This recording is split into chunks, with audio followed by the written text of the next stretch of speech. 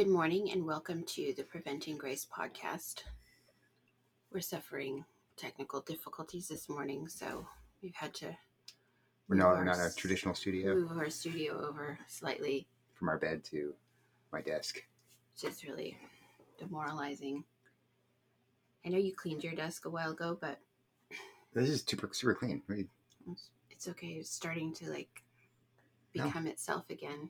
No, it's not. No, it's not. This is perfect. Like the Terry Pratchett option of stuff is imbued with an animus, and stuff has spirit. It's a spiritual. Terry Pratchett says that. Oh, right. Oh, yes. Yeah. Okay. Like the post office is alive, basically. Your desk is like alive, and it gathers things to itself. I thought you were talking about who's the guy who does the Christian funny things. The comic writer makes fun of Christians. He's Adrian a Christian. Plass. Adrian Plass, right. I say what?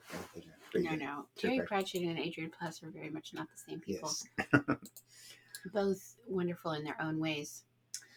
So, as usual, we don't have a particular subject on view. We have subjects. We do. We just had breaking news, though. I don't even know what to start with, as usual. I mean, we should start with the Anglican Communion stuff, and then because that's like just fresh. And as everyone knows, for the latest breaking news in the world, you have to wait every Monday. Every Monday for at 10 o'clock for the late breaking news. Right. And yeah, world-class commentary. So yeah, the Anglican, because last show, right as it was ending, I read an article reporting that the Archbishop of Canterbury had stepped down from, or had indicated he would step down from being the first among equals in the Anglican Communion. The way the Anglican Communion is set up is that you have it's all the Church of England is the hub, and the Archbishop of Canterbury in particular is the hub. He convenes the Lambeth gathering every 10 years of Anglican bishops. He is the one who convenes the primates meeting, and so he himself is one. There's 4 instruments of communion in the Anglican Communion. He's one of them. The primates meeting is another one, and the Lambeth meeting is a third. And so him stepping away from being the center, him saying I'm no longer an instrument, or agreeing that maybe he'd be no longer an instrument of communion is huge, because then you've lost 3 of them basically. And then the only one that remains is the Anglican Consultative Council.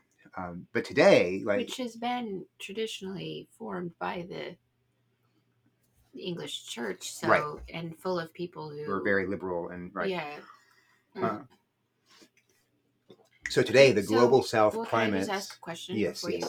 If you don't have the 4 instruments of communion, or you have 3.5, how do you have communion? Good question. Okay. So that brings us to today, because I'm not sure how serious the Archbishop of Canterbury was about this, but today the Global South primates, took him up on his word. They took him right. Now the Global South primates is a larger group than the GAFCON primates. The GAFCON primates are a smaller number of primates, and if you don't know what a primate is, it's not a monkey. Primate's a monkey, but primate is a leader of a province. A very, very special bishop. Right, an archbishop usually, or bishop, but who's the leader of an Anglican province. So Nigeria is an Anglican province, and it has a primate who's the Archbishop of Nigeria. We have the ACNA is a province. We're not in the communion right now. Well, we weren't because of the Archbishop of Canterbury. Well, now we are. Well, I don't know. I don't know what's going to happen. We haven't been in the communion because of the Archbishop of Canterbury not recognizing us, and we didn't want to be recognized by him because we knew the direction he was heading. But we're a province with an archbishop who's our primate, right? So whatever our status in the communion, we would call our archbishop our primate. So anyway, the primates of the Global South churches, again, a much broader group than GAFCON, and GAFCON itself outnumbers other Anglican provinces, as far as just sheer weight of people who attend Anglican churches in those provinces. And the Global South Anglican primates just dwarf all the Western provinces that have gone forward and said, "Hey, we're good with homosexual marriages or civil unions or priests and bishops." Those are just dwarfed by the numbers, by millions of the Global South primates. So they released a statement today saying, "Yes, we recognize that the Archbishop of Canterbury has indeed forfeited his office. He's no longer fit to serve because he's departed the faith." They're not saying that we just disagree about this thing, so we've got to find another arrangement. They're saying he's forfeited the faith, that he cannot serve as the instrument of communion himself, and he can't convene the primates meeting, and he can't call the Lambeth meeting. So they're refusing to recognize his authority anymore, and they're calling for a reset in the communion. And that, like I said, that would leave one instrument of communion, but that instrument of communion met last week, the Anglican Consultative Council, and said, we, the typical Anglican stuff, we can walk together through the disagreements and the storms of controversy, and it's important we'll walk together. And well, the primates today said, no, we can't. We refuse. I'll read it. It's really great language. Given this action by the Church of England's General Synod, we believe it is no longer possible to continue in the way the communion is. We do not accept the view that we can still walk together with the revisionist provinces as prescribed by the Anglican Communion Office and in the exploratory way proposed by the Inter-Anglican Standing Commission on Unity and Faith at the recent Anglican Consultative Council meeting. So they're saying, no, we can't. This is you've so far betrayed Jesus and the gospel that we can't be together. I'm I knew you'd go on and read this statement, but I'm astonished. I've never heard an Anglican talk like this. I've heard Global South Anglicans talk like this, but not not with not with unity, right, and not with power either, because the GAVCON hasn't really had enough power. Right. Well, and the problem, and we'll see how this plays out, but the problem with most, even the Global South, is primates don't last forever. They change. And there are there are wheels within wheels. Yes, wheels within each of these provinces. So sometimes you're never going to get, well, I don't say never, but you're rarely going to find a Global South primate who is pro homosexual relationships. But you will find some who are, it's really important to be united with Canterbury. So when one of those ascends to the primatial throne, then the Global South can change. So right now though they're very unified. We'll have to see what happens. But the potential, and I've learned over the course of 17 years of covering worldwide Anglican news, they will always snatch defeat out of the jaws. They'll always snatch defeat out of the jaws of victory. Right. So that's where I've learned not to get my hopes up. But there are. This seems to me to be the first time since maybe 2005, 2006, 2007, where the possibility that the Anglican Communion might actually affect some kind of discipline on errant provinces is coming to the fore. Because if indeed the Archbishop of Canterbury backs down, and if indeed the Anglican Communion is reset, and so maybe all the primates get together and elect the next primate, and he becomes the instrument of communion, and he calls the primates meetings, and he calls Lambeth, then you can have provinces cast out of the communion who need to be cast out. And a possibility in such an arrangement, I wouldn't necessarily be averse to being included, unless on the condition that the Episcopal Church is excluded and the Church of Canada is excluded. Not that I'm calling the shots. Did they call me and ask whether they did? They called you this morning. The primates, right. The Global South called for our opinion. For the Archbishop of Canterbury, though, to be the first person to be disciplined in this whole thing, because Tech was not disciplined. Right. Tech was never disciplined. That's been the whole problem. So if they what would be the motivation? Why are they just tired? Are they just done but up until this point, they've been able to say, oh well, the center of the wheel the Archbishop of Canterbury, within the wheels hasn't yet apostatized. I mean, I think he has with the women bishops and things, but he hadn't yet apostatized. They decided. And so the Global South, many of the Global South primates were still willing to recognize his authority.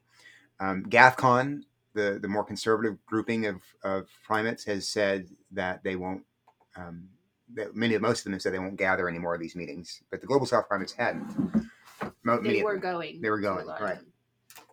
So, but every time they went, they were manipulated. Yeah, every single time. Every single time. The British have centuries of knowing how to manipulate their colonies. That's what there's you really, and I'm including us in that, right? We're no match for their diplomatic deceit. They know how to do that. They know how to deceive the colonials, and that's what they've been doing for the last 23 years. And it maybe now finally we've all gotten sick of it. I don't know. I'm just we've thrown our tea into the water, their tea into the water, and we're about to burn down the Boston Harbor. I never ever thought this would. This is like the end of Roe. I never thought this would happen in my lifetime. Yeah, it is. I mean, I don't know if it's again. I hate to be. Roe is kind of a definitive thing, or the overthrowing of Roe is a definitive thing, with an actual decision by a court. These are.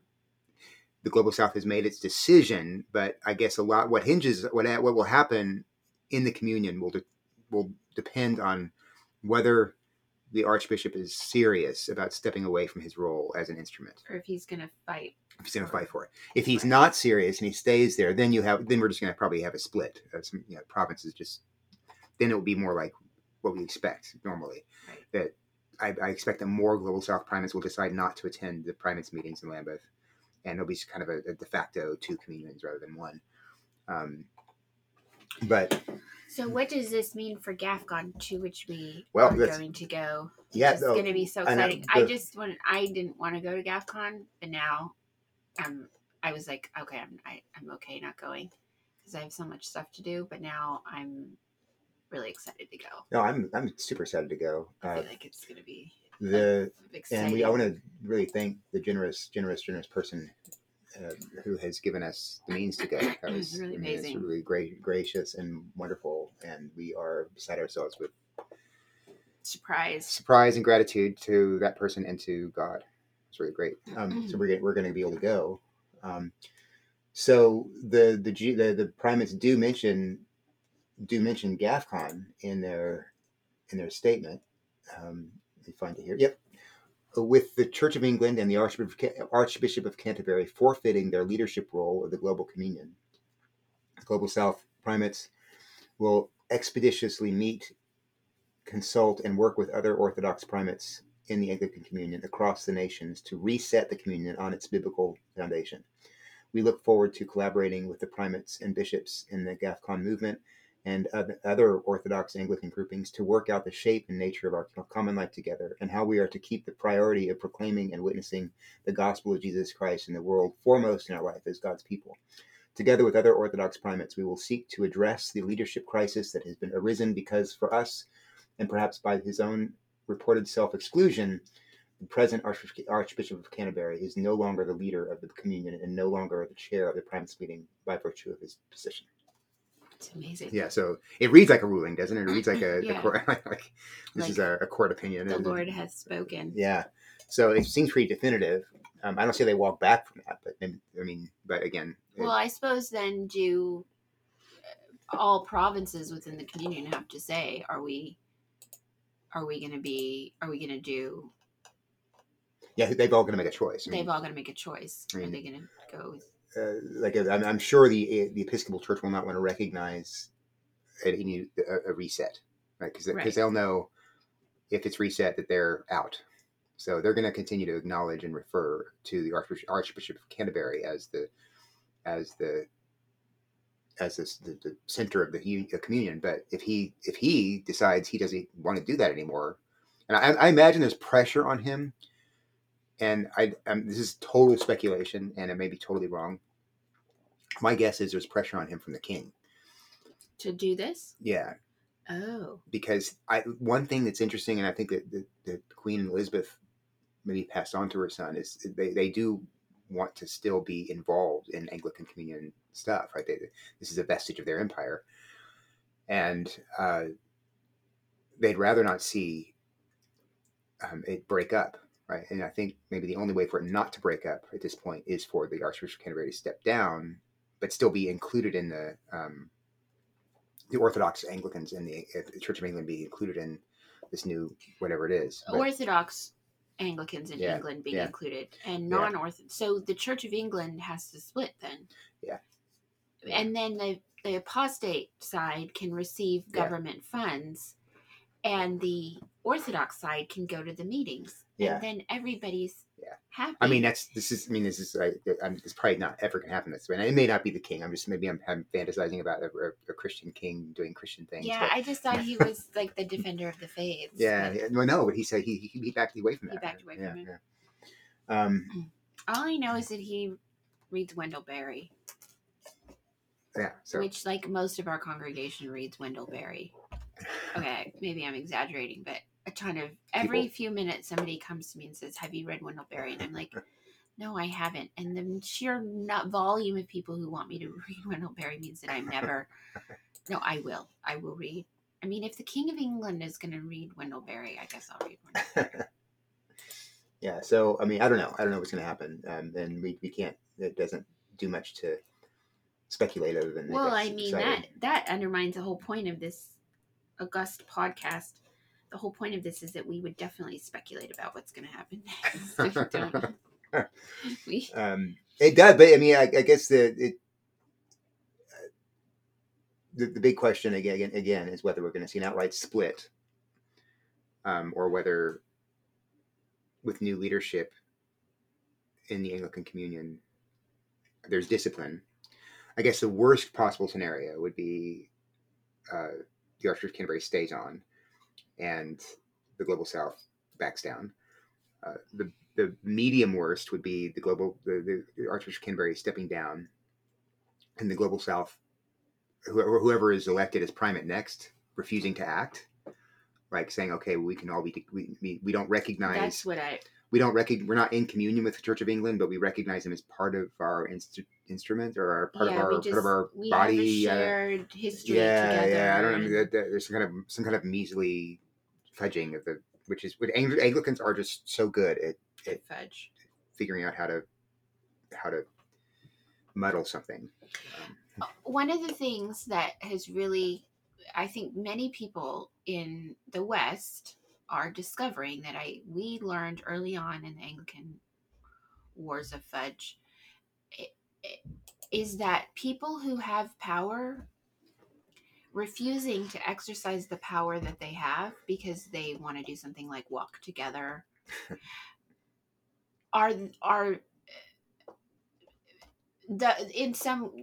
they are the worst. Yeah. Like, if you have institutional power and you decide not to exercise it for whatever reason, even if you believe, you believe there's points on both sides. Then you destroy the institution that you love. As much as the person who's trying to attack the institution, you participate in its destruction. And people are discovering that all over the world. Right. That the exercise of power, which wokeism tells you is wicked, what you're doing is giving woke people power. When you refuse to say to them, I have power and I'm saying no to you and I'm going to use it. Right. What you're doing is giving them power. Right. Them power. Because they're not going to stop. And they believe in power. Oh, yeah. So, they don't believe in you having power, but they believe in power. The Global South has had power that it could have exercised. Right. And was sort of brought along not to exercise that power by a church that said they didn't believe in power, but did. Right. The Church of England always believed in power. Yeah, don't ever believe revolutionaries when they say don't believe in power. When they get mad at whiteness or whatever, the power binary, they're exercising power just in that differentiation.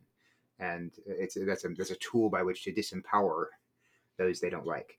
That's the whole point. That's the whole point of it. So I just think people in other denominations should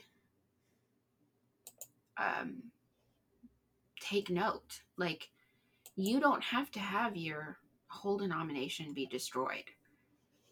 You can discipline. You can tell people, like Revoice, no, you are not allowed to do that, or you can't be a minister, or we're not going in that direction. You can exercise the power that you don't have to have endless listening campaigns where everybody listens and listens and listens. Yeah. That's where we've been like for the last 17 years. And before that, though, because Lambeth 98 was an act of saying no by the communion to some churches, and then along, well, did you really say no? Does this really mean anything? Right. It's slow. It's a good case study in revolutionary politics, right? So that the institution says no, we're going to remain faithful, orthodox, and the leftists take that as a sign to be parasitic and destroy destroy provinces from within. And you know the greatest point of hope I had, and I remember this so clearly, was back in 2007 with the primates meeting at Dar es Salaam in Tanzania, and the primates, with the Archbishop of Canterbury there. This was with Archbishop Williams.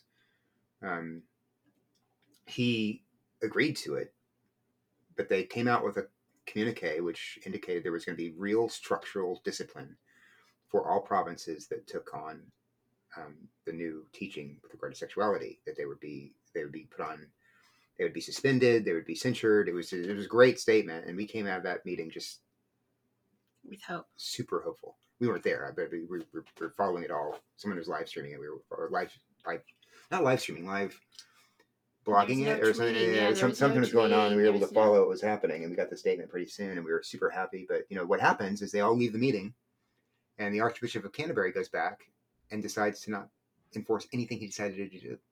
He decides to keep inviting the Episcopal Church and the Church of Canada to the meetings. He refused. It's like when he was there, surrounded by the Global South, he was compliant. But as soon as he got away, he did what he wanted. So I feel like that's such a basic human thing that, again, people have to take into account. You have to.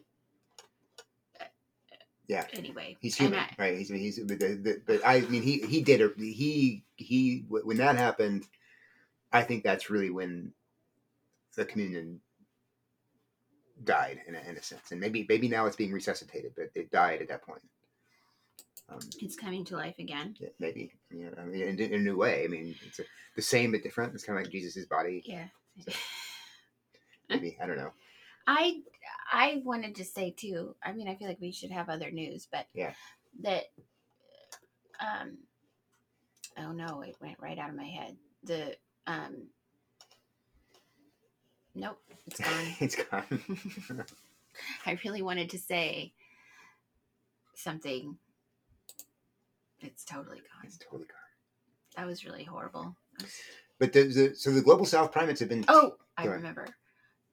All the way along, the thing that has made me very sad. First of all, the question of homosexuality in the church is one of essential faith. If you tell people that sin is not sin, you are condemning them to hell. Right. You have got to tell the truth according to the scriptures. And so homosexuality is an essential issue. You cannot practice the wicked works of scripture and then close the door for people to repent from their sins. Yeah.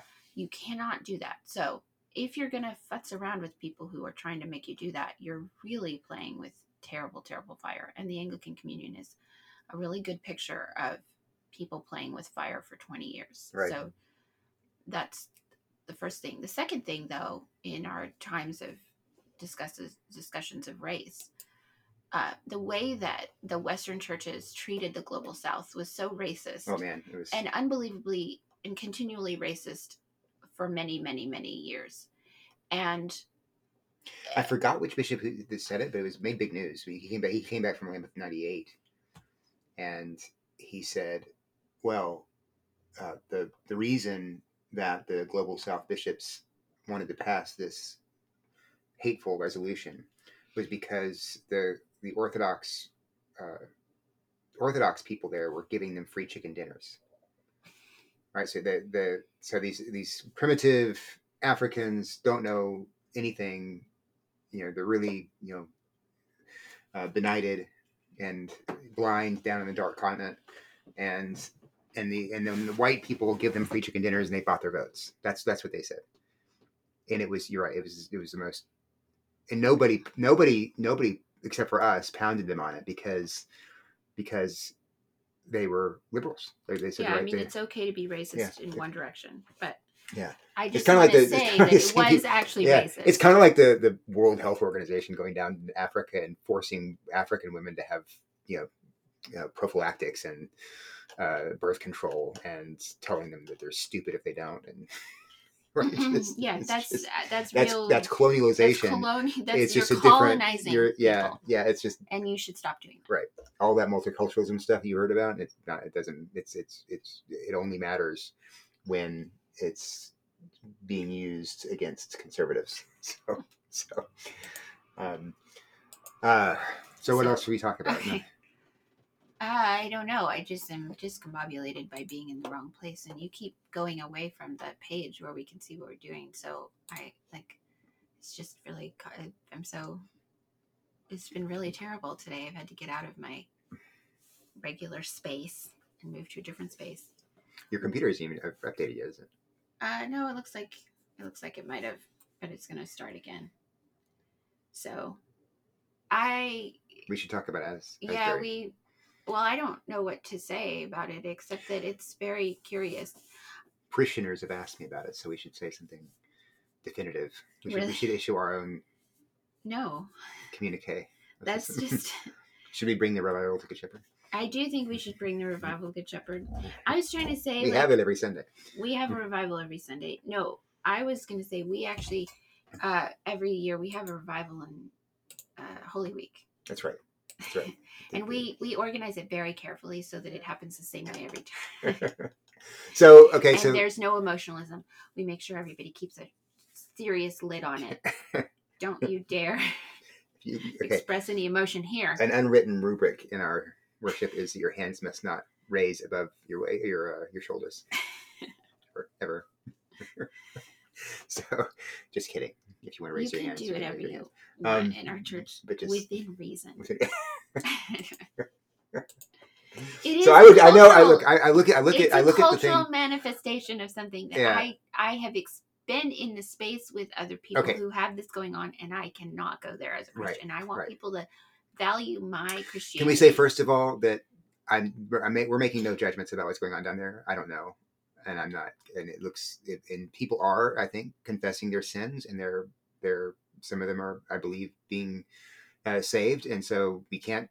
That's always a good thing, and however that God does that, it's great. Sometimes, the thing I wouldn't want to necessarily lead to the conclusion of is, okay, because people are being saved there, that means it must be a revival, because we have a parishioner who was saved out of by reading the Book of Mormon, right? So we wouldn't want to say the Book of Mormon is a good way to get saved, seedbed of revival, right? So God can save people in any way, in any shape He wants to, using any tool He wants to. I mean, the normative one is the Word, the Scriptures, right? So that's one maybe worrisome aspect of the revival down there. Is that there's some reports it has no word component. It's just all music and people sharing their testimonies, but no biblical stuff. I'm not sure how true that is. I don't know. But so just because people are being saved, we can't say it's necessarily a genuine thing. But again, we can't. I'm not going to sit here and say it's not either. I don't know. What I do know, what I caution against, and Chris Roseborough mentions this in his podcast. He used to live in Southern California, and he talks about watching surfers, and surfers are always looking at the weather report to see when the next big swell of waves is coming in, and when that's happening, man, they're out there on the beach ready for it, and they're going to catch it and ride it until the next big swell comes in. And if you're a surfer, and I just said a bunch of gobbledygook, forgive me, but he likened that to how some people like go from high to high, like they need the exhilaration, the emotional exhilaration of a spiritual high, and so they just, and without that they don't feel like the Holy Spirit's there. If they don't have a feeling of ecstasy, then God, the Holy Spirit, has not shown up, and there's no real legitimate move of the Spirit going on. So I would caution against that, right? So that's why you might think, oh, well, why doesn't this happen every Sunday at church? Well, because it doesn't need to. We have the assurance of God's promise, that, or Christ's promise, that He is there in person when the church gathers, that He has promised to feed you, if you're a Christian, with His word every Sunday. He's doing something. He's reviving you in some way. And when you come forward to the table and you take his the bread and the wine, you partake of his body and blood. You can't. I mean, that's far more significant than any emotional experience you might have, spiritually speaking. That's your bread and butter. That's your Your bread and butter. Well, okay. That's your bread and butter. That's your bread and wine, I guess. I wish we could have butter with our bread.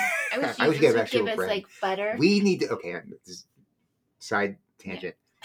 Yeah. I do wish we could have actual bread at the communion rather than cardboard wafers. But it's supposed to resemble manna in the wilderness, which people are like, "What is?" But manna tasted like honey. This doesn't taste. This tastes they like got cardboard. bored of it really soon. Which I know. And I know the purpose of it is that we're not supposed to dwell on the physical aspect of the bread, but well, it's not that you can't, but anyway, it should taste like something. But anyway, okay. And side issue gone. Well, if you put butter on it, it would taste delicious. I put this on Twitter, and I'm going to quote myself because you're like literally going to quote your own tweet. I'm going to quote my own tweet. That's terrible. Because I think I made a good point. Oh my word! And so Matt Kennedy says, "This is a new low." He says, if you attend a church wherein the gospel is faithfully preached and the sacraments are rightly administered, there is no need to travel to Asbury or anywhere else to know the saving presence and power of Christ. Just go to church, confess your sins, receive his forgiveness. And you can know in an objective way when you do that you are getting what you need to get. Okay, so I never ever have been able to put myself into the emotional space that people wish that I would be in. Right. Even like when we're not in church, just I always have the opposite response that I should in any given situation. So I feel for people who I feel for the outsider in a situation like that, right, who's like on the margins of emotionalism and can't get there and probably maybe feels insecure and sad, or like everybody else is having something they can't have. That's one thing. The other thing is my thinking about the church has really shifted from reading Hans Boersma's book Heavenly Participation, and the thing that he said about the three different kinds of Christ's body. There's his actual body where he was on earth, there's communion, and there's the church. And those three are supposed to be, really tightly wound. And I feel like, which, remember, anytime you say I feel like, you can also say I decided. No. It seems to me that Western Christianity, or at least American Christianity, has a pretty good idea of Jesus' historical physical body that rose from the dead. Is pretty confused on the second one about communion. Right. And then is in chaos on the third. What is the church? What is Christ's church, ecclesial body? Yeah. And the third part, the the need for a revival arises necessarily when Christ is not present in his. Or you don't think he's present. Yeah, or you just don't have good. Are you talking about a real revival? Are you talking like a real? Or you mean a real revival? Or are you talking about? No, I think I'm talking about all the revivals of the last 100 years, where people are they're looking for revival because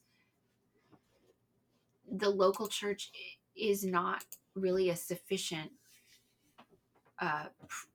presentation of Christ's ecclesial body, like, or it's so anemic, or maybe it's not even a real, like, maybe there's a lot of churches that are not even churches, where the marks of the church are not present. Like, there's no discipline, there's no communion, there's no scripture preached.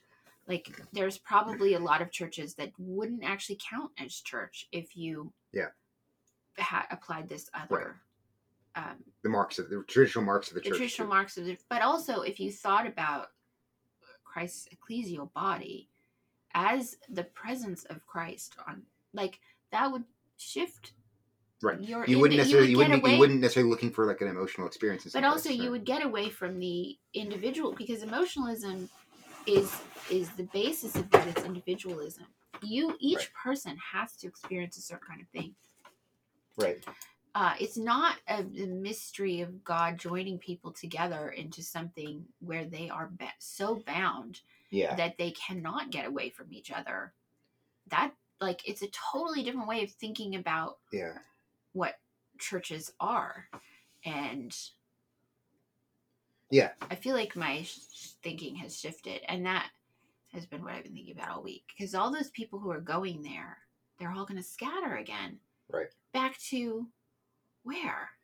Well, that's the thing. I mean, and my worry is that they're going to go back and be dissatisfied with their churches, because their churches aren't doing that. Right? Well, but maybe their churches are bad because, like, they went there for some reason. Well, but maybe their churches are good, and they've been offering word and sacrament, but they haven't met the experiential bar that some of these people would be looking for. And that's where I think it's detrimental to the body of Christ, because it does feed this idea that you need to have that it's not a real moment of. I just think it's like a circle that goes around and around, because the reason that you end up you're not fed by the scriptures, like, if the preaching is really bad and you are not tethered to the scriptures, and you're sitting in there in your pew and you go away hungry after every church service, you're going to look for something, because you actually have a need for Christ.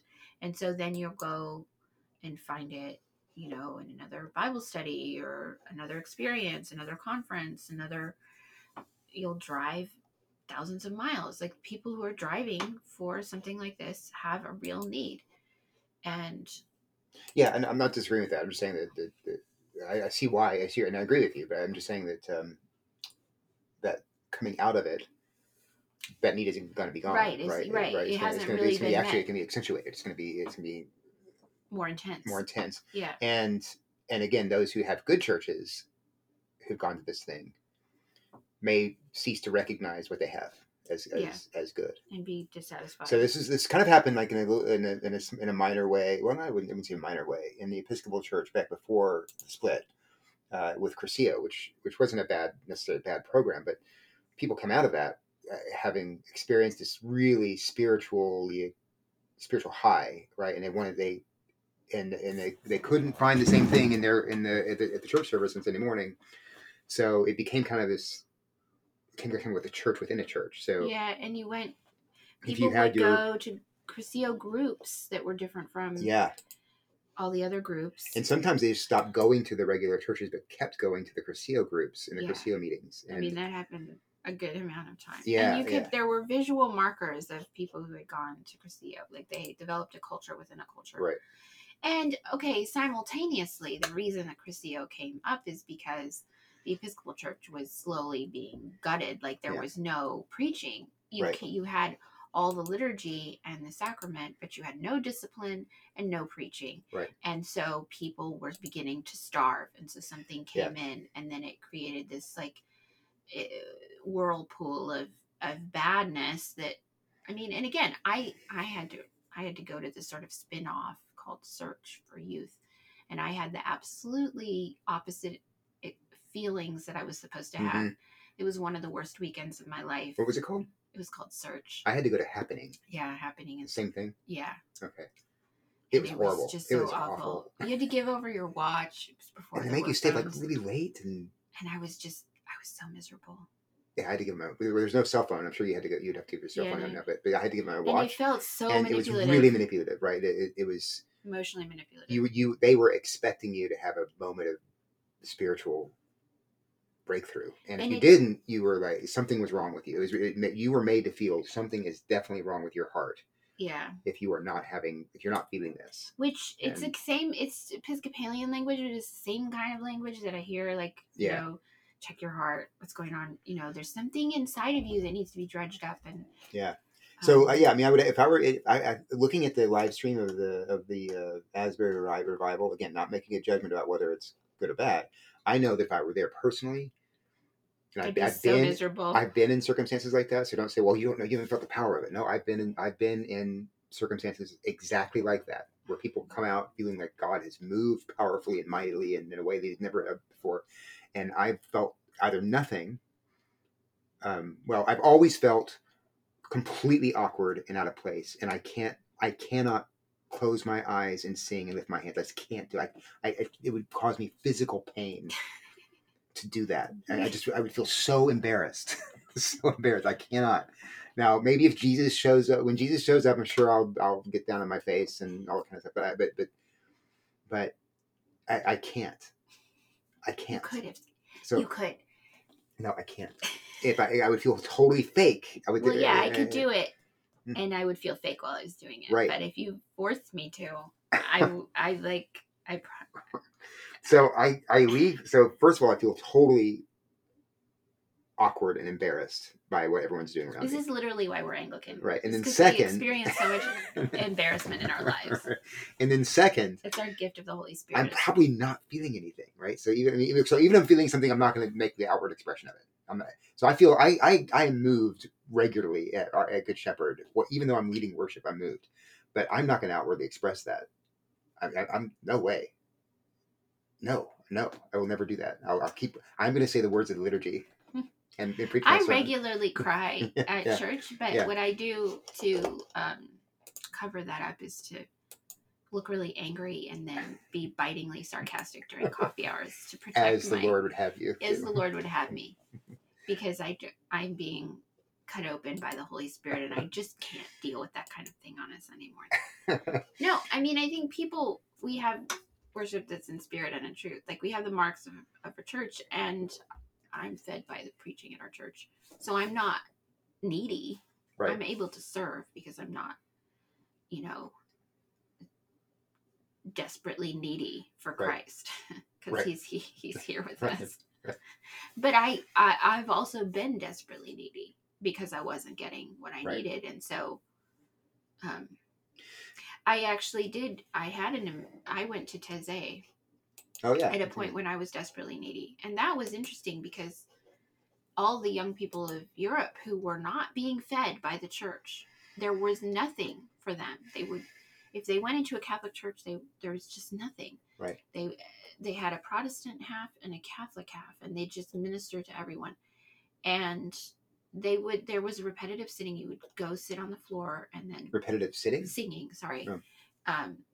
There were no chairs, so they could fit lots of people in, and the songs were really basic and repetitive, but that's because they had every language across Europe, and they would translate the songs, and they were words of scripture, usually very plain, very basic, but beautiful. Like, not like, I mean, the music was beautiful, right. But you could kind of settle in. There's a meditative sort of thing about it. And then they would have, because of the language issues, I don't remember there being preaching, but you would go into various groups to discuss a text or have kind of a Bible study. Mhm. And I came unglued. I was in a bad way. And I went to see a nun who read the Bible to me and brought a text to bear on my life and helped me put things back together. And that was so helpful. Yeah. And so they had a logistical problem of preaching because of all the different kinds of people who were there, but they figured it out. They weren't looking for a revival necessarily. Like, they just wanted to have a space for people to come who were not okay. Right. And who were really spiritually needy, which is a thing. As the church fails to be the church, there are millions of spiritually needy people out there who need the words of Christ. So if Asbury's doing that, if they are able to give people who are desperate something, and God is ministering to people, that would be amazing. If they're just being made discontent for what they already have, then that's very problematic. Right. We should know that it's a Wesleyan thing, right? And Wesleyans do have, they do place a higher epistemic value on experience. Like, one of the ways they say God reveals himself to you is through your experiences, and we would disagree with that. But maybe I'm saying it the wrong way. We recognize, yes, you can experience, you can and do experience God, but we wouldn't place any kind of revelatory weight on that. God reveals himself by word and by the scriptures. But anyway, that's neither here nor there. But in Wesleyan circles, you do find more focus and emphasis on experience than you might find in Anglican circles. Now, also, we should say, if you are one of those people that love to put your hands up and sing and clap and all kinds of stuff, but don't hear us criticizing you in any way, that's totally fine if that's how God made you and you're put together. And more power to you, and I hope you are having a good day. so this is not at all a critique of you. It's just how. Well, what I'm saying is, I'm really glad that God made the Anglican Church so that I can have a place to worship. This is why denominationalism is important. Right? Yeah. I mean, because I'm sure, like, if you are one of those sorts. What? That we're brothers and sisters in Christ, and we will worship together with Jesus in the great eschaton. Of course, it will be Anglican worship then, and you'll find that it's going to be quite liturgical, and Jesus himself being an Anglican. But if you are one of those people, just know that we recognize you as our brother or our sister. This is an unessential issue. Is that what you're trying to say? Yes, and that you have our license to make fun of Anglicanism all you want. So. But check in with the Archbishop of Canterbury before you do. Yeah, well, you should make fun of it now because you won't be able to do that in heaven. Yeah. Okay. So. Well, I feel like that's. They thought John was a Baptist, but it turns out he was an Anglican. What happened? Oh, okay.